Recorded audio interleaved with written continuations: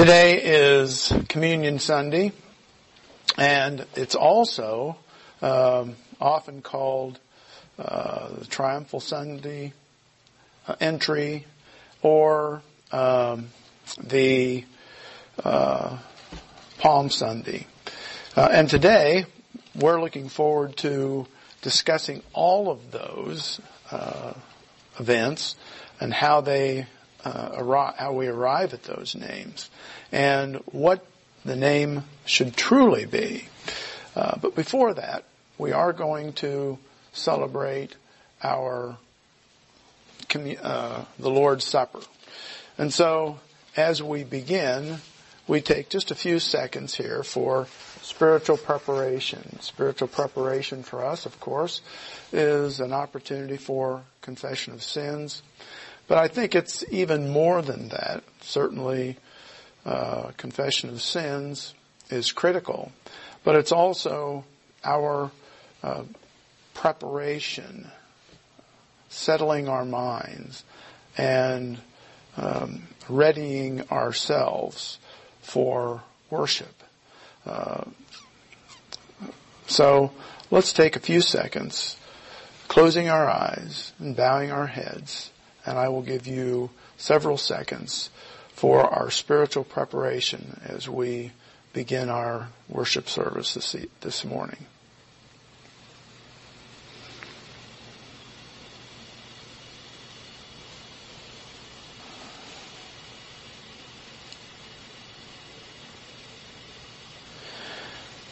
Dear Heavenly Father, we're thankful that you are our God, that you have created us, that you have provided for us. And one of the great provisions that you have given us is a means of redemption. And that redemption comes through the one and only Son that you have given us. We're told that for God so loved the world that he gave his one and only Son, that whosoever believeth in him should not perish, but have everlasting life. And it's through believing in the Lord Jesus Christ and his work on the cross that we have redemption. Redemption from sin. So that sin is not the question when we think of salvation, when we think of justification. When we think of salvation, we are simply thinking about our Lord Jesus Christ, who is our Savior. We ask, Father, for your blessing upon our service, upon our communion service, and also the message following. And we ask these things in Jesus' name. Amen. All right. For our communion service this morning, what I would like to do is ask you to turn to a passage of Scripture that we have read previously, but it's also a great passage for our understanding of who the Lord Jesus Christ and the work that he has done for us. So turn to Hebrews 9. Hebrews 9, and we'll begin in verse 11. Now I'm going to do my best to read straight through the passage, and then I want to give you some points. Some people wonder why I try to approach some of these passages categorically. Well, first of all, it helps me. It helps me to understand the meaning of the passage. But I think it also walks us systematically through the doctrine, the teaching that is actually occurring. So let's get started here with Hebrews 9. Hebrews 9, verse 11. But Christ came as high priest of good things to come. In other words, this book, and it's important for us to understand this, that this book was written to Jews. Some think it was more Jewish leadership, such as priests. But I believe it can be easily seen as a book that was written to Jews who were believers, but were having a difficult time from returning to Judaism. And Christ here comes as our high priest. So this is going to be a contrast between of what we have today at that time and today, and the assets or the meaning of the Levitical priesthood and law. But Christ came as high priest of good things to come, with the greater and more perfect tabernacle, not made with hands, that is not of this creation. Verse 12. Not with the blood of goats and calves, but with his own blood he entered the most holy place, once for all, having obtained eternal redemption. This is the redemption that we have. It's the redemption that once believing in the Lord Jesus Christ, we have an eternal salvation. Verse 13. For if the blood of bulls and goats and the ashes of a heifer, sprinkling the unclean,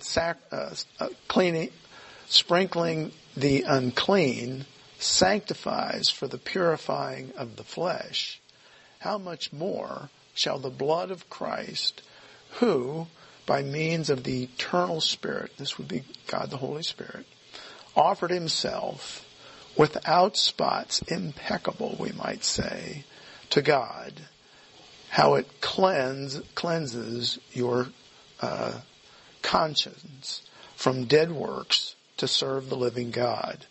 Now that verse is a mouthful, and it's actually a reference to the Day of Atonement, because it's not only the blood of bulls and goats, but the ashes of a heifer. So this was a very special day, and those sacrifices on that day had great significance, but they only cleansed, sanctified the exterior of the individual. And this tells us that the Lord Jesus Christ, the word in my New King James Version, is conscience. I think you can very easily change that to soul. But the death of the Lord Jesus Christ cleanses, sanctifies our soul, the inside. Verse 15. And for this reason, he is the mediator of a new covenant, a new contract, by means of death, by his death on the cross, for the redemption of the transgressions, the sins under the first covenant. The first covenant designates sin, tells us exactly what are sins. And so we know our transgressions. So that those who are called may receive the promise of the eternal inheritance.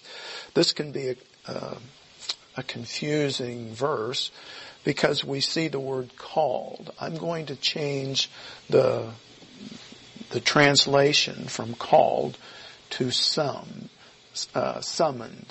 The actual meaning of the word is to invite. And we are summoned. We are summoned two places. We are summoned to the cross, and we are summoned to service. And you see this as you go through the New Testament. Now, very briefly, let's look at our heavenly high priest. This is just several points on this passage, so you have hopefully a better understanding of what is being taught. First of all, Christ came, first of all, as our high priest, and with him comes greater assets than existed with the Levitical priesthood. And we could list many greater assets, but certainly one of the greatest assets of those is we have direct access to the Father. Secondly, 2, we no longer worship at the Levitical, earthly tabernacle or temple, but a heavenly temple. Our temple now is in heaven, the throne room. Third, the death of our high priest is far superior to the death of the millions of animals required by the Mosaic law. Our Lord Jesus Christ went to the cross and went to the cross once. And his death on the cross really is the fulfillment of the shadow of all of the sacrifices that had gone before. Third, with his death, he enters the heavenly temple once. The high priest would, on the Day of Atonement, enter the Holy of Holies. But he had to do this every year, atoning for the sins of the people. But the Lord Jesus Christ goes to the cross once and enters into the throne room, enters into this holy temple, as we say, and with his sacrificial performance. 5, his death, his sacrifice on the cross, provides redemption for all mankind. Not just one or two, or not just a select few, but for all mankind. Point 6, while the blood of animals purified the exterior, the outside of the person, the death of Christ purified the soul, purifies, sanctifies the soul of the individual. 7, in giving his life for our redemption, Christ becomes our mediator to the Father. So we now have direct access to the Father, but we also have a high priest who is sitting beside the Father, and God the Holy Spirit assists us in our relationship with God the Father, assists us in our relationship with God the Father. And then 8 here, this helps us with this word called. Christ sums us to redemption, and then also to serve for an eternal inheritance. And many believers miss the importance of our salvation. Some believe that we are redeemed, and that's essentially it. But it's not. We are also summoned to serve. There's a church, I'll need to ask Theron and Tony the name of the church again, but we went to a funeral. I believe it was a funeral, a church in Maryland. And there was a sign over the door, over the back of the church, and it said, this is not the exact words, but essentially it said, enter to worship, exit to serve. And I think that's an extraordinary comment on our spiritual lives.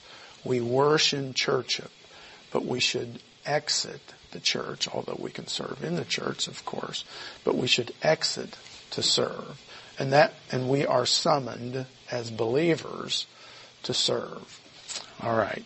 Now, as we move to the Lord's table, let's move to the Lord's table. First of all, the elements. If we are to worship God through the Lord's table, what the Lord Jesus Christ has given us is symbols for the Lord Jesus Christ who goes to the cross. And those elements not only speak of his perfection and his qualifying ability to go to the cross, but also what he accomplishes on the cross. And the first element is the bread. The person of Christ was sinless. And we'll study this just a little bit more in our message today as we address Palm Sunday. But the person of Christ was qualified to go to the cross because he was the Lamb of God that came. And how did he come? He came sinlessly to the cross. His ministry on earth really begins very close to a Passover service, and it will end at a Passover service during those 3 years. He had four different Passover services. And he was, in fact, the Lamb, the unblemished Lamb that was qualified to go to the cross. We also see that the cup that the Lord Jesus Christ provided as a symbol for us, for his work on the cross, his death on the cross. The beverage in the cup is generally going to be red in color, which is symbolic of his death. It represents blood, but it's truly his spiritual death, because it was after he had been on the cross for at least 6 hours. The last 3 were accomplishing his salvation work. And it is his work that actually provides for us the redemptive work. Eating and drinking here is an indication of faith in the person and the work of Christ. If you're not a believer in the Lord Jesus Christ, then this ceremony, the Lord's table, the Lord's Supper, is meaningless. And therefore, as a believer in the Lord Jesus Christ, we understand the significance of this ceremony. And then finally, there is a warning here, a warning of confession of sins. As believers in the Lord Jesus Christ, we must approach the Lord's table having a sanctified conscience or soul, as we read in our passage in Hebrews 9. And therefore, it's important for us as we proceed to take just a few seconds here for confession of sins, preparation of our soul and our conscience, for the significance of the service. Now, normally at this point I would request the deacons come forward, and I've actually done that today as well. They will not be on camera, but I would like to ask Bill Sen to give thanks for the bread. Dear Father in heaven, we thank you for the bread, the body of Christ, which in turn is a metaphor for his perfect, sinless, impeccable humanity. Father, we thank you that his perfect humanity qualified him to go to the cross to be our Savior, and that through faith in him we not only receive eternal life, but we have credited to our account his perfect righteousness. The scripture says, he, God the Father, made him, God the Son, who knew no sin, to be sin on our behalf, that we might become the righteousness of God by means of him. Please help us to think on these truths as we take the bread. In Christ's name. Once more, the wafer that we will, eat together represents his body, his sinless perfection as he went to the cross. And in 1 Corinthians, the Apostle Paul tells us that the same night that Jesus was betrayed, he took the bread, and after he had given thanks, he broke it and said, "This bread is my body, which is broken for you. Do this in remembrance of me. Take and eat."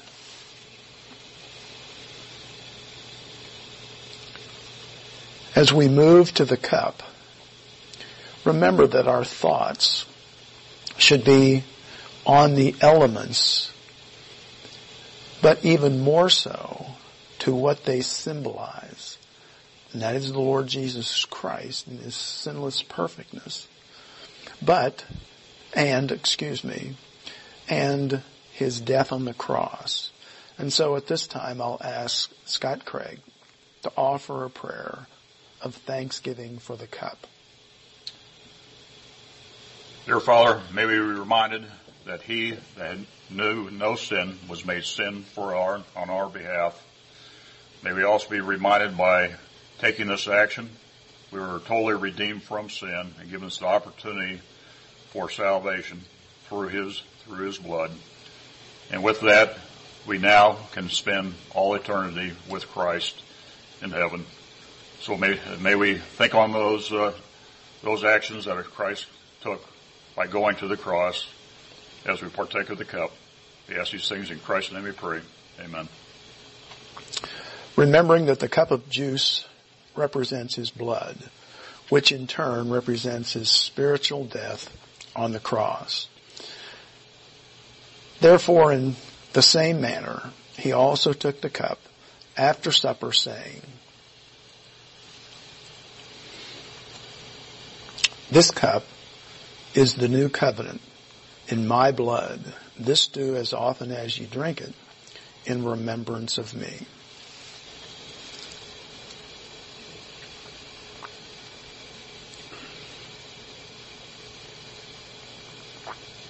Heavenly Father, we're thankful for our redemption.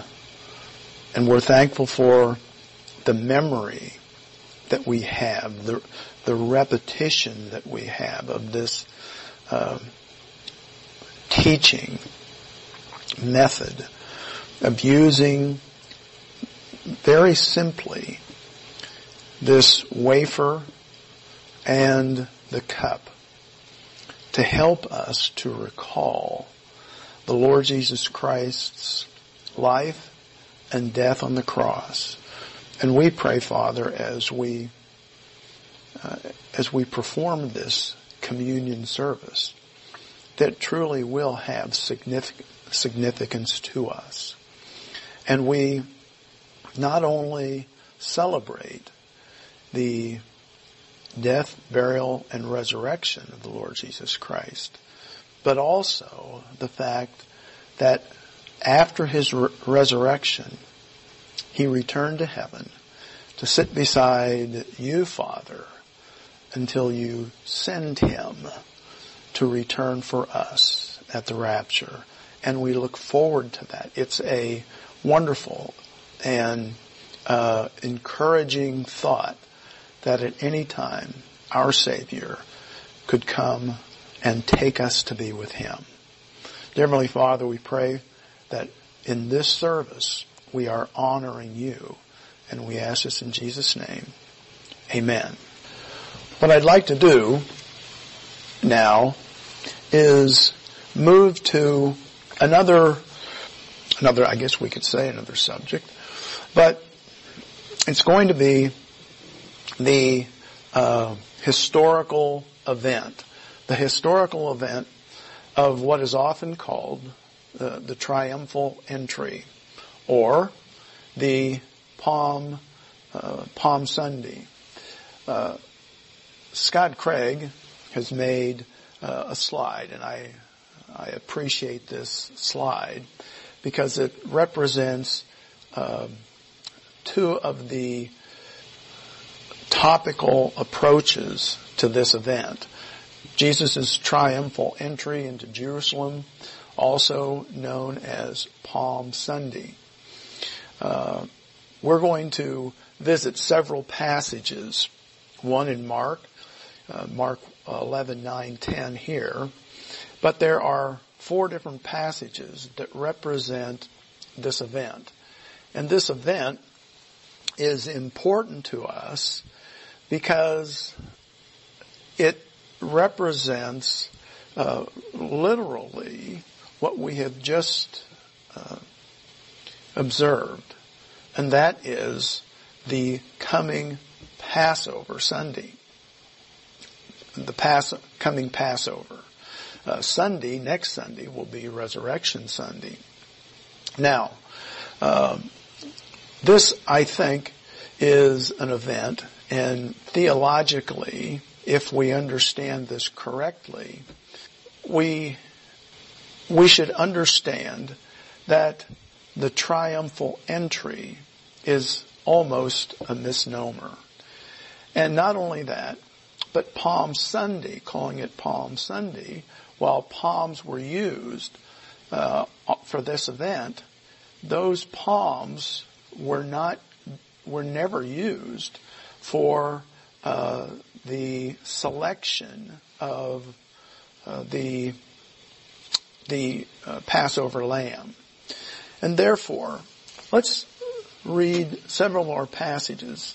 I want to move to, I want to thank Scott for that slide. But what's very often called the Triumphal Entry, more accurately should be called the selection of the Passover Lamb. Let's read several of the scripture. We begin with Matthew 21, 1, 11. Matthew 21. And as we read through these passages, I'd like for you to try to truly grasp the context of what we are reading. And we'll be able to see that there is an approaching event which was known as the Passover evening and day for the sacrifice of the lamb. But you'll notice there seems to be there are other actions that are ongoing that are really a distraction to what the Lord Jesus Christ is trying to accomplish. So in Matthew 21, verse 1, we read, "Now when they drew near Jerusalem," this is the Lord Jesus Christ with his disciples, "they were approaching Jerusalem and came to Bethphage at the Mount of Olives. And Jesus sent 2 disciples, saying to them, 'Go into the village opposite you, and immediately you will find a donkey tied and a colt with her. Loose them and bring them to me. And if anyone says anything to you, you shall say, the Lord has need of them, and immediately he will send them.' Verse 4, all this was done that it might be fulfilled, which was spoken by the prophet, saying, 'Tell the daughter of Zion, behold, your king is coming to you, lowly and sitting on a donkey, a colt, the foal of a donkey.'" Notice that the Lord Jesus Christ is sitting on the donkey, on the foal, the colt, not the donkey.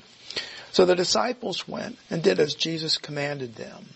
They brought the donkey and the colt, laid their clothes on them, and set him on them. And a very great multitude spread their clothes on the road. Others cut down branches from the trees and spread them on the road. The spreading of these branches is something that was foreign to the feast of the Passover. So we are now observing efforts by the people, activities by the people that really do not belong with this feast. Spread them on the road. Then the multitudes who went before and those who followed cried out, saying, Hosanna to the Son of David. Blessed is he who comes in the name of the Lord. Hosanna in the highest. Hosanna is a transliteration from the Hebrew, and it means send or deliver, save or deliver us now. And when he had come to Jerusalem, all the city was moved, saying, Who is this? So the multitude said, This is Jesus, the prophet from Nazareth of Galilee. Let's also read Mark 11. Turn to Mark 11:1. Mark 11, verse 1. Now when they drew near Jerusalem to Bethphage and Bethany at the Mount of Olives, he sent two of his disciples, and he said to them, Go into the village opposite you, as soon as you have entered, you will find a colt tied on which no one has sat. Now, how many of us would probably get on a donkey, or how many of us would get on a young horse who has never been ridden previously? We know that they would probably be wild. But notice, it is not wild when the Creator sits upon him. And if anyone says, if anyone says to you, Why are you doing this? Say, The Lord has need of it, and immediately he will send it here. So they went their way and found the colt tied by the door outside the street, and they loosened it. They untied it. But some of those who stood there said to them, What are you doing, unloosening or loosing the colt? And they spoke to them just as Jesus had commanded. So they let them go. Then they brought the colt to Jesus and threw their clothes on him, and he sat on it. And many spread their clothes on the road, and others cut down leafy branches from the tree and spread them on the road. Then those who went before and those who followed cried out, saying, Hosanna! Blessed is he who comes in the name of the Lord. Blessed is the kingdom of our father David that comes in the name of the Lord. Hosanna in the highest. And Jesus went into Jerusalem and into the temple. So when he had looked around at all the things, as the hour was already late, he went out to Bethany with the 12. Now, what we're seeing here is a remarkable event. The Lord Jesus Christ is coming to Jerusalem for what event? The event is the feast of the Passover. And he is coming as what? The Lamb. But this event is being misinterpreted and misapplied by the people who are receiving him. And as this occurs, we're going to see several things. First of all, the riding on a colt. If this was a king or a conqueror, he would not be riding on a colt or a donkey. He would be riding on a horse or maybe in a chariot. But he is riding on this colt. And the colt accepts him willingly because this is the Creator. The other thing we notice is that there are branches, these palm branches. And palm branches, we're going to see in a moment, were not used for the feast of the Passover, but they were used for the feast of the tabernacle. And it will be during the feast of tabernacles that there is the anticipation of the arrival of the king. And so we have misapplied efforts here. Now, I'm not going to read Luke 19:29 through 44, or John 12. They're very important. But what I would like to do is talk about the significance here. First of all, and I think we have about 5 points here. We should be able to move through this rather quickly. The significance of the triumphal entry. And I would like to acknowledge Arnold Fruchtenbaum for his excellent work regarding the Passover. Much of the information that I'm going to relate to you, he has researched and I think has approached this in an excellent manner. The day of the triumphal entry into Jerusalem came to be known as Palm Sunday. But in both cases, both of these can mislead us. It was on the 10th of Nisan, or we believe the 2nd of April, AD 30. Depending upon which year, this could also have been the end of March on AD 33.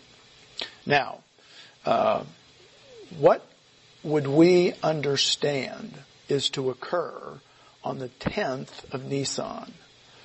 We would understand from our study in Exodus that this is the day that we select or set aside a lamb that would be the sacrifice for the Passover.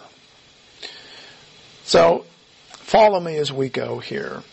Often, the triumphal entry is interpreted as being the time when Jesus formally offered himself to the Jews as their king and Messiah. Another common interpretation is that it was the final offer of the kingdom, final offer of the kingdom to Israel. But in fact, neither of these views represents the actual significance of the event. Jesus offered himself as the Messiah, the King of Jews, during the 3 previous years. But after Matthew 12, he no longer represented himself as the king. It's very interesting. Israel rejected his messiahship in Matthew 12. We read about this, Matthew 12. Jesus declared that the generation of his day was guilty of committing the unpardonable sin and rescinded the offer of the kingdom to the generation. Now there's some disagreement on whether there was a continued offering of the kingdom later by even the apostles. But it's possible that the offer ended at that time. The Jews at this time, as they approached AD 70, were under judgment. Hence, the purpose of this ride into Jerusalem was not to officially present himself as king, something he had done all along. Nothing he said during the ride hinted at reoffering of the kingdom. On the contrary, when Jesus spoke, he spoke words of judgment, and we haven't covered that part of it. But afterwards, the Lord Jesus Christ stood on the Mount of Olives and observed Jerusalem, and he wept over Jerusalem because he knew what was going to happen. Hence, the theological significance of the triumphal entry is the significance lies not in the Lord Jesus Christ coming as a king, but coming as the Lamb. Again, the Jewish calendar date was the 10th of Nisan, the day of the month on which the Jewish people were to set aside the Passover Lamb. From the 10th until the 14th day of Nisan, the Lamb was tested. It would be observed. Why? It was to ensure that it was spotless and without blemish. Jesus' ride into Jerusalem occurred on the same day that the Passover Lamb was selected or set aside to be tested. Herein lies the theological significance of this event. When John the Baptist first introduced Jesus as the Messiah, the title he used was the Lamb of God that takes away the sin of the world. Just as the 10th day of Nisan, the Jews at that time were setting aside the literal lamb. Jesus rode into Jerusalem and was set aside as the Passover Lamb of God. And that really is the significance of this day. Secondly, fulfillment of the Passover. The town of Bethpage was located on the slopes of Mount Olives between Bethany and Jerusalem. As Jesus and the disciples moved from the Mount of Olives, Jesus sent his disciples to find a donkey. The passage, you'll remember, says, "You shall find a donkey tied and a colt with her. Loose them and bring them to me." While the mother had been trained and gentle, meaning the donkey, trained and gentled, the colt had never been ridden. Nevertheless, the colt did not buck or cause the Lord Jesus Christ any problems. The Lord Jesus Christ rode it, showing his lordship over the animal kingdom. Jesus further instructed the disciples that if anyone asked them what they were doing, they were simply to answer, "The Lord has need of them." What does that say? The Lord has need of it. There is a necessity here, a necessity for him to use this colt to enter the Jerusalem. And immediately the colt is submissive. It's also a requirement from Zechariah 9:9, which reads, "Rejoice greatly, O daughter of Zion. Shout, O daughter of Jerusalem. Behold, your king comes unto you. He is just and having deliverance, lowly and riding upon a donkey, even upon a colt, the foal of a donkey." So Jesus was meeting this prophecy. The way the Jewish people responded is significant. And taken together, the four Gospels account fully describes their reactions. They cut palm branches and laid them before the feet of the colt upon which Jesus rode. They also shouted, Hosanna. They weren't crying for the redemption that the Lord Jesus Christ is going to present. But instead, they were looking for deliverance. Hosanna, blessed is he that comes in the name of the Lord. These are the actions performed during the Feast of Tabernacles. This is what they would expect at the Feast of the Tabernacle, not the Passover. So the response of the multitude showed that they expected tabernacles to be fulfilled on this occasion. Now, there's some question here whether that might be that they actually would expect the tabernacle. But what they were doing is that they were pulling in another ritual or another activity that is really inappropriate for the feast of the Passover. Gathering these,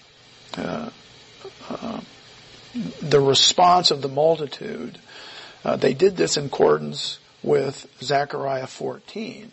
But Zechariah 14 is talking about the Feast of the Tabernacle. So the declaration and the action of the multitude showed that they expected the Messianic kingdom to be established. However, they failed to realize that Jesus had come to fulfill the Passover, not the Feast of the Tabernacles. And the Passover would be fulfilled by his death, not the establishment of his kingdom. So clearly the multitude misinterpreted the purpose of his riding into Jerusalem. They made the same mistake that Peter made on the Mount of Transfiguration. Peter thought that the Lord Jesus Christ was at that time establishing himself as the Messiah King. And that's why he wanted to build these temples, that we could say, the tabernacles. But that's not what the Lord was planning. We also see, of course, that the disciples at this time did not understand what was happening. It was not until as explained in John 12:16, that his disciples did not understand these things at first. But when Jesus was glorified, they remembered. They remembered these events. Only after the ascension and the coming of the Holy Spirit would they finally realize the significance of all that was happening. Now, point 3, the palm branches. What is the significance here of the palm branches? This is simply sort of an aside, but these are a few additional notes to help clarify the mindset of the multitude who witnessed Jesus riding into the royal city of Jerusalem on the back of the colt. In Leviticus 23:40, Moses commanded the gathering of palm branches for the Feast of Tabernacles, but not for the Passover. However, their actions demonstrate that the multitudes thought in terms of the king. Maybe we could say a military advancement here, and history tells us other events triggered a similar response from the people of Jerusalem. Just very quickly, the people of in and around Jerusalem used palm branches when the Maccabees, both Judah and Simon, entered Jerusalem. They did it at different times, but this was to them an indication that a king was coming. And now they see Jesus riding on this donkey, and they believe that this is an indication that he is going to be that he is going to establish his kingdom now. Further, one of the statements that the Jews applied to Jesus was, "Blessed is he that comes in the name of the Lord." From Jewish perspective, that phrase is an official messianic greeting. The rabbis taught that when the Messiah comes, he must be greeted with these words, which come from a messianic psalm in the Hebrew Bible, and we read that in Psalm 118. Now, we're going to move quickly here through the response of the Pharisees. While there were many Jews who accepted or responded very positively to the Lord Jesus Christ, we see that the leadership, the Pharisees and the scribes, did not. While the masses proclaimed Jesus to be the Messiah, the Pharisees responded differently, saying among themselves, "You see that you are accomplishing nothing." In other words, they had opposed the Lord. They had opposed Jesus. And they recognized that they were accomplishing nothing. Look, the world has gone after him, and that's found in John 12:19. Luke later adds, "And some of the Pharisees from the multitude said unto him, Teacher, rebuke your disciples, because they rejected him as the Messiah. And he answered and said, I tell you that if these shall hold their peace," meaning the disciples, "the stones will cry out." If the multitude had been silent, the stones would have cried out in the very same words. The fact that Jesus was not riding into Jerusalem to establish his kingdom is made clear by what happened next. In the spite of many hosannas, the greetings of blessed is he that comes in the name of the Lord, Jesus' words remain those of judgment. So we can tell that while the people misunderstood and misapplied what was occurring, the Lord Jesus Christ knew exactly what was happening, because he would pronounce judgment upon Jerusalem. If Jesus had offered to restore the kingdom as he rode into Jerusalem on the day of the Triumphal Entry, the multitude would have accepted him as Messiah. Thousands upon thousands of Jews proclaimed him as Messiah, because Matthew mentioned that it was true for the most part of the multitude that was there. Now remember that many of these were Jews from Galilee who had traveled with him down to Jericho, and then from Jericho over to Jerusalem. But there still was a large number of Jews who rejected him.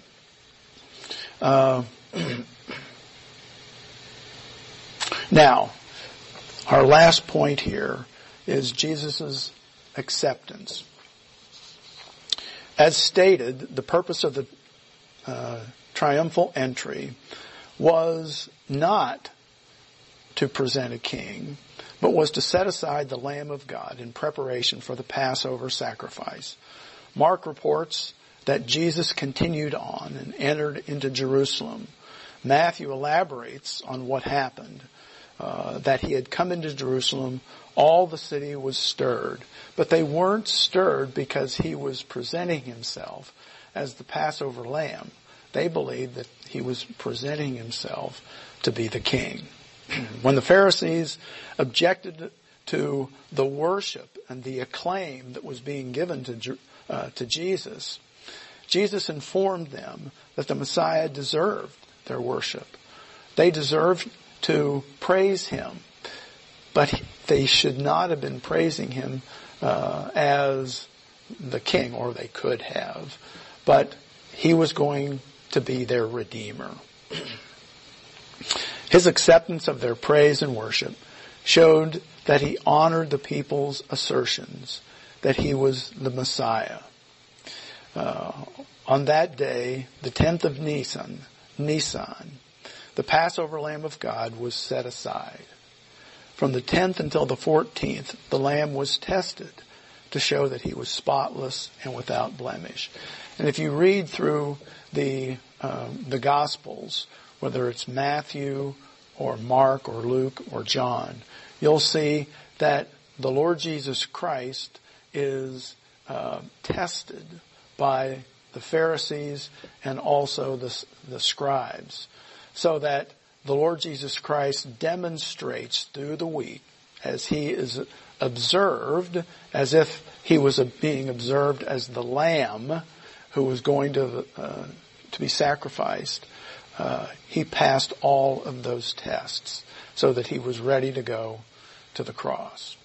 Now, in conclusion and application,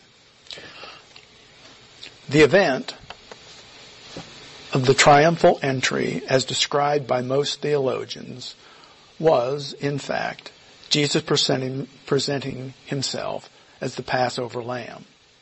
Yes, he was the Lamb of God that takes away the sin of the world, which John the Baptist had identified him at his baptism. If we read the passages in the Gospels and ignore the content, we miss the entire significance of the event.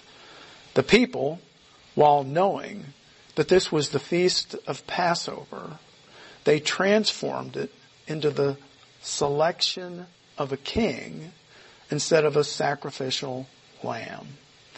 Jesus allows the people to misunderstand and misapply the time and events, while God's plan for the Passover had to continue. Jesus knew the cross must come before the crown. He was the Lamb going to the cross for us. We often misunderstand historical events and misapply doctrinal truth also. Many believers today think that the virus, which is front and center on the world stage, is a prophetic sign of the end time, or a decisive, punishing stroke by God upon a spiritual, wayward America. On the other hand, it may simply be another result of a fallen world, which Satan cannot control and which God allows. God allows these events as tests for believers to apply biblical promises and truths to their lives. We must learn to trust Him for our comfort and for our needs. God also allows these events for unbelievers to come to the true solution to human problems. That solution is the same one that was presented to the Jews on that Sunday morning in April, either 30 A.D. or 33 A.D. The Lord Jesus Christ is the Lamb of God that takes away the sin of the world.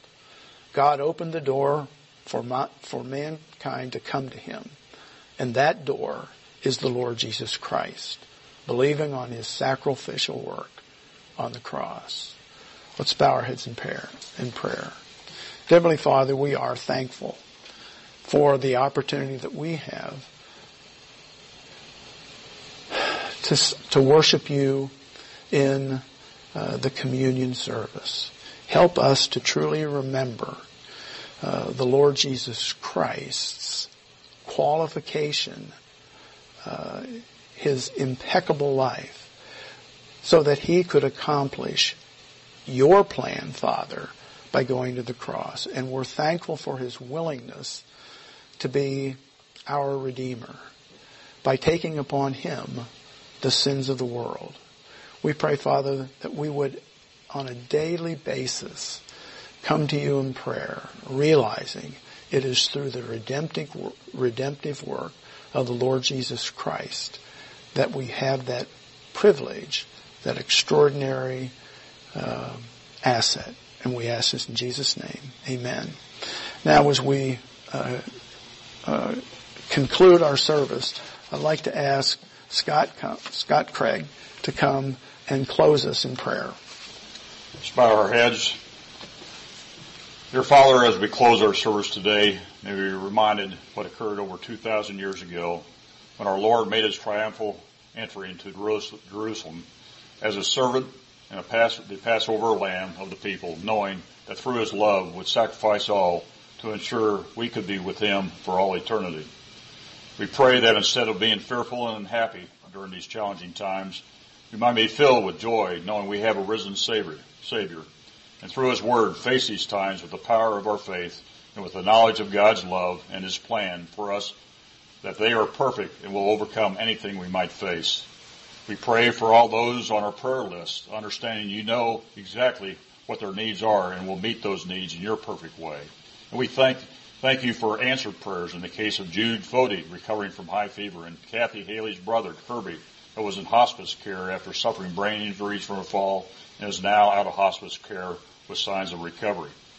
We pray for the missionaries that have responded to our request for information, where in many cases they have not been able to be with their people due to the worldwide pandemic, and may those that they support somehow continue their intake of the Word of God. We pray for our national and local leaders for their wisdom and their faith in God, and ask that those in both government and industry in their leadership positions do not exploit these times to control and abuse the powers they have been entrusted with. We continue to pray for all those in the medical field and first responders, such as police and firemen and our military, that they may be protected from the virus and they remain strong in executing their duties. And that we as Christians in this nation are role models for both unbelievers and those weak in their faith, showing others the path to an inner peace and trust in God. May we be beacons of light to the rest of the world through Christ. And last, Let's not be distracted by human solutions, but focused on spiritual solutions, applying his promises and doctrine in our souls to every problem. May we exploit all the blessings you have given us to your glory, faithfully discharging the duties we have as believers in the Lord Jesus Christ. We ask these things in Christ's name and through the power of the Holy Spirit. Amen. In closing, during the next week, we recommend you spend time learning more about Christ's last week on this earth as he heads to the cross and makes his final exhortations to both those who persecute him and those that sought him. We hope your week goes well, and that if you need any help in any area, please contact one of the deacons. We thank you and have a great week.